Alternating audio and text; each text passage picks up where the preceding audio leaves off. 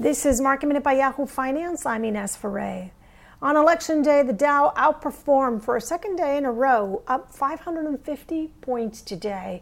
The S&P and the Nasdaq also gained more than 1.5%.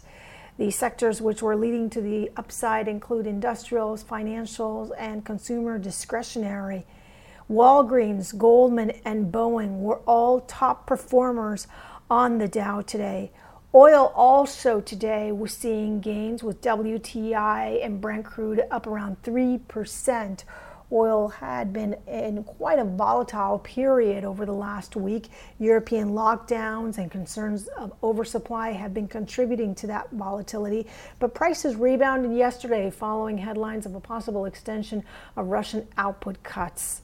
Wayfair today was gaining following sales increasing 67% in its third quarter.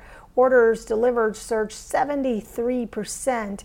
Ferrari was in the green after raising its guidance to the high end of its forecast range.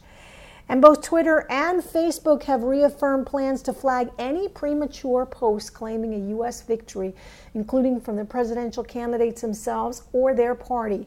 The move is in response to concerns that the results won't be in tonight. Counting could take longer because of an unprecedented number of mail-in ballots. For more Market Minute news, head to yahoofinance.com.